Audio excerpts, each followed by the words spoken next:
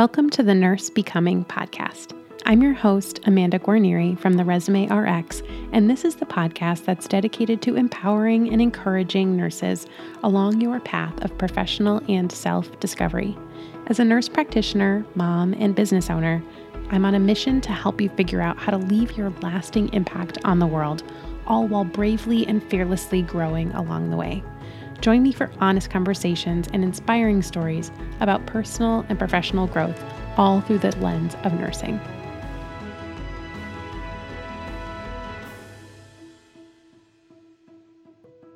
Hey there. Welcome back to another episode of the Nurse Becoming podcast. It's your host, Amanda Guarnieri. Thank you so much for tuning in today. I am so happy to talk with you. And today we are kicking off the new year with an episode for nurse practitioners. And we're going to talk about 3 surprising places to find a nurse practitioner job. I think that this is going to be on the more practical side, which I know will be super helpful for all of you winter graduates or even your spring graduates, because you're starting to think about your job search. I hope this is the time to start getting those wheels turning about what you're going to do after graduation. So let's kind of dive into it. You know, I talk a lot about the downfalls of exclusively looking on the internet to find jobs, right? If you've been to any of my trainings or watched a few of my videos or come to a presentation of mine, you probably have heard me talk about my frustrations with online job searching and how I really feel like it doesn't give you the most complete picture when it comes to what's available for jobs, because it doesn't. The reality is not all vacancies are posted online, especially in the nurse practitioner world, where there are plenty of private practices and smaller clinics that don't advertise on these big job sites that you may be looking to for jobs. So I think that what ends up happening is people who focus exclusively on what's available online in terms of job vacancies, it dilutes things and kind of gets them into this mentality when they're not hearing back because there's more competition for online jobs. It perpetuates this myth of oversaturation, because to a lot of people, if a job's not posted online, then it doesn't exist. And that's false information. So what I usually encourage instead is to explore the hidden job market. And the hidden job market, in a nutshell, is the jobs that are not posted online publicly. So this refers to basically any existing vacancy that's advertised in a smaller way, or where they're not advertising at all and looking via referral or word of mouth, people who are retiring, people who haven't created a job yet for you, practices who don't know that they need you, basically any opportunity that exists, like any actual vacancy or potential vacancy that isn't posted online to these large job boards, is considered part of the hidden job market. And as a new grad or as a nurse practitioner in a very competitive area where there are lots of other nurse practitioners, this is part of my recommended strategy that you focus on for your job search, especially if you don't have a lot of experience or you have no experience. But you want to go where there's less competition, right? So that you can have a higher chance of standing out. So I'm going to talk about 3 places that you can look for and potentially find a nurse practitioner job that are not online, well, not traditionally online anyway, that are technically part of this hidden job market. And I hope that you will take this seriously and consider these 3 places as strategies as you move forward. So the first and kind of top recommended surprising place for you to find your nurse practitioner job, especially if you are a new grad, is one of your clinical sites, one of the places where you are doing your clinical hours for school. In a couple episodes, I am going to be sitting down with a few new grad NPs for a roundtable interview. So a bunch of us all on the podcast talking about their new grad experiences. And you'll hear from Nat, who has a great story about how she had to coordinate her own clinical sites in school. And she strategically chose her clinical site because she thought it would be a great place for her to work after graduation. Okay, so she really was strategic about this. And this is the silver lining of if you have to coordinate your own clinical sites. Usually I recommend to try to find a program where you don't have to, but those are few and far between these days. So I won't tell the entirety of the story, but essentially she did her clinical in a place where she thought she would love to work, and she treated her clinical like a really long working interview. And before the end of her rotation, she sat down with leadership, with the office manager and the medical director and her preceptor. And she said, I really want to work here. I love it here. I would love to work here, and opened up the conversation. And, long story short, I will give a little spoiler. She is working there. This is her first NP job, and you'll hear more about that in a couple of weeks during that roundtable episode. But this is a really underutilized strategy by new nurse practitioners, because if you think about it, clinical sites, you've essentially had several weeks or months of what can be viewed as a working interview. You've shown them your aptitude for learning. And then on the flip side, on your side, you've had a chance to see if this is a place where you feel like you could fit in, where you would be supported and mentored. So I really think that it's one of the best places to find a position. Now, a lot of people are really nervous about opening this conversation. Like, I don't know what to say. Should I wait until they suggest it? Or is it okay to bring it up? And the thing is, this is your kind of lack of confidence and your imposter syndrome trying to get in your way. Because if you don't say anything, if you're silent and you don't ever say, hey, I would love to work here, they're not going to assume that you want to work there and open up a conversation about offering you a job. They might. That would be really great, and it might happen. But chances are, if you don't say anything, they're going to assume that you have no interest in working there, or they're going to assume that you have something else lined up. So the silence, staying silent, no one's going to be able to read your mind. And no one's going to be kind of waiting for you to say something or judging you if you do or you don't. If you just open up the conversation, even if you just say to your preceptor, wow, this has been such a great experience. What would have to happen for me to get a job working here after graduation? And just see what happens. And, if you have a good relationship with your preceptor, and if this rotation has gone well, then your preceptor will likely offer to facilitate a conversation between you and the person who does the hiring.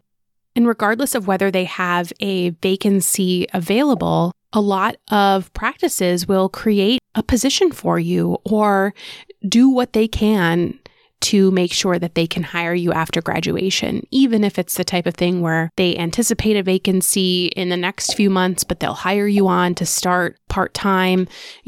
These are things that are negotiable. And like I said, just because there's not a public job posting for the position that you want doesn't mean that they might not be willing to hire you anyway. So don't let that hold you back. And make it really clear with the people who make the decisions, starting with your preceptor, that this is a place that you want to work and that you want to have that conversation and discussion with them. So that's the first place, your clinical sites. Hey there, friend. If you are a brand new nurse practitioner or an NP student nearing graduation, I have the perfect resource for you that will help you get all your ducks in a row as you get started with your job search. It's called the Nurse Practitioner Graduation Survival Guide, and you can get it totally free at my website at theresumérx.com/npgrad.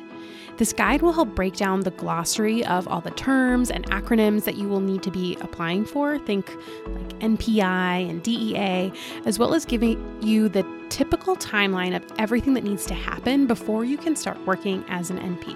I can't wait for you to snag this guide so you can stop worrying about everything you need to do before you can be legit. Go ahead to theresumérx.com/npgrad and get it for free. Can't wait to hear what you think. The second surprising place to find a nurse practitioner job would be with your friends and family. So this is a strategy that I think is often underutilized, which is asking your friends and family for referrals. Chances are you won't have anyone in your friend or family circle who is an actual decision maker for nurse practitioner employment. However, you probably have a lot of friends and family that are in other fields. So why couldn't you send out either a mass email or take an hour to copy and paste a message an email message to your friends and family that's a little bit more personalized and say, hey, as you know, I'm graduating this spring with my master's or my doctorate, and I will be a nurse practitioner. I am looking for a job in, you could say, the field or the city, or let's say you're looking for a job at a particular institution in town. I'm looking for a job at University Hospital in our city. If you could make an introduction for me, I would be so grateful. With the degrees of networking, the degrees of association between us and others, especially in large geographical regions, chances are your friends and family have some sort of connection that they can use to help you, because really what you want to be introduced to, who you want to be introduced to, is some sort of decision maker on the other end.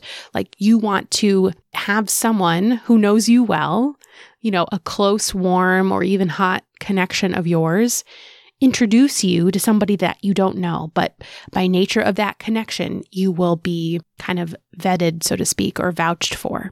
And that's really what you're looking for. And don't assume that people are going to know that you're graduating or know what type of job you're looking for or know where you're looking for a job. And most people would not be turned off by an email, text, or phone call from you, especially if you already know them and are close with them, asking for a referral or an introduction if they know somebody. Most people will probably really take some time to think about who they could introduce you to that could be a beneficial relationship. So I really challenge you to come up with a plan for how you will reach out to your friends and family and ask to be introduced or ask to be referred for a position or to a particular institution. So that's number 2, your friends and family. Number 3 is, don't laugh, social media. Now, there's a specific strategy on social media that I have seen work firsthand. And the strategy is posting on LinkedIn. Now, this is a little bit more of a putting yourself out there kind of strategy.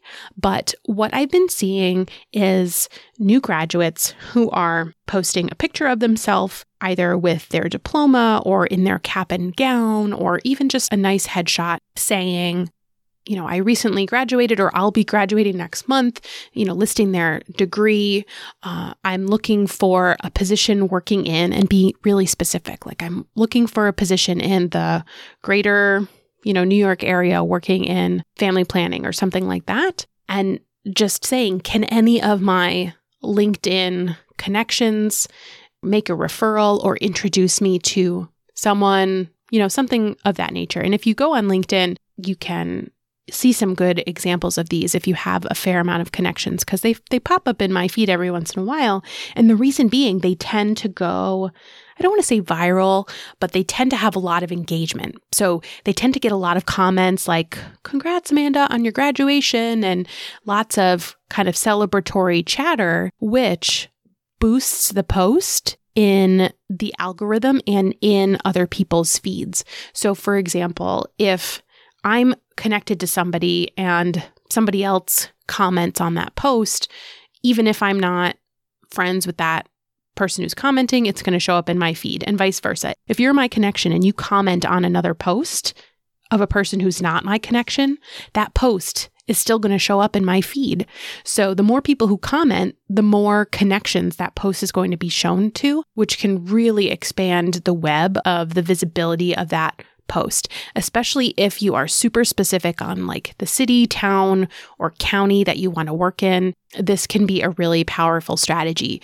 What I do recommend beforehand, though, and if you're a spring graduate, this would be prime time to do this, would be to start making connections now, so that when you make this post, when you've graduated and when you're more seriously looking to sign a job offer, you will be pushing your post out to a larger list of connections. And, in terms of LinkedIn, this is something that we can probably talk about another time and is available in my LinkedIn training, but you can be making connections with other nurses, other nurse practitioners, physicians, other people who work at organizations that you admire in your area, even if you don't know them. Just sending a personalized connection request introducing yourself, saying that you're expanding your network on LinkedIn. Thanks for connecting. That is totally an acceptable thing to do. Not every request will get accepted, but I think that spending some time kind of searching for prominent figures in your field, in your geographical area, can be a really great strategy a few months or even a year or two before graduation, especially if you plan to nurture those connections a little bit more. But for the purposes of this point, I don't want to go too far off on a tangent. When you graduate, if you decide to use this posting strategy, the more connections you have, the better, because that will just kind of widen and expand that web that post of yours gets pushed out to. So those are my 3 surprising places to find a nurse practitioner job. The first one being your clinical sites while you are doing your rotations in school. The second being your friends and family, asking them for a referral or an introduction. And the third one being social media, posting that you are looking for a very specific job in a specific area and using the power of LinkedIn and the algorithm on LinkedIn to get in front of lots of eyeballs. So I hope that this has been helpful. If it has been helpful, I would love for you to shout me out on Instagram. You can take a screenshot of you listening and tag me at the Resume RX, or even better, if you have a friend or colleague who you think this episode would help, would you share it with them? Send the link to them in a text message or a screenshot and let them know that you think that this would be a really helpful episode for them. Whenever you do something like that, it's so helpful to me and also to the show to get in as many ears as possible. So until next time, remember, I am always rooting for you and I will catch you next week. Well, that does it for today. Thank you so much for tuning in and making it all the way to the end. If you found today's episode helpful, would you take a minute and give me a rating or review on Apple Podcasts? It will truly help other nurses find this show and know that it's worth listening to. For more information about this episode, as well as a place to submit your questions or suggestions for future episodes or guests, head to nursebecoming.com. I cannot wait to connect with you again soon. And until next time, remember, I am always rooting for you.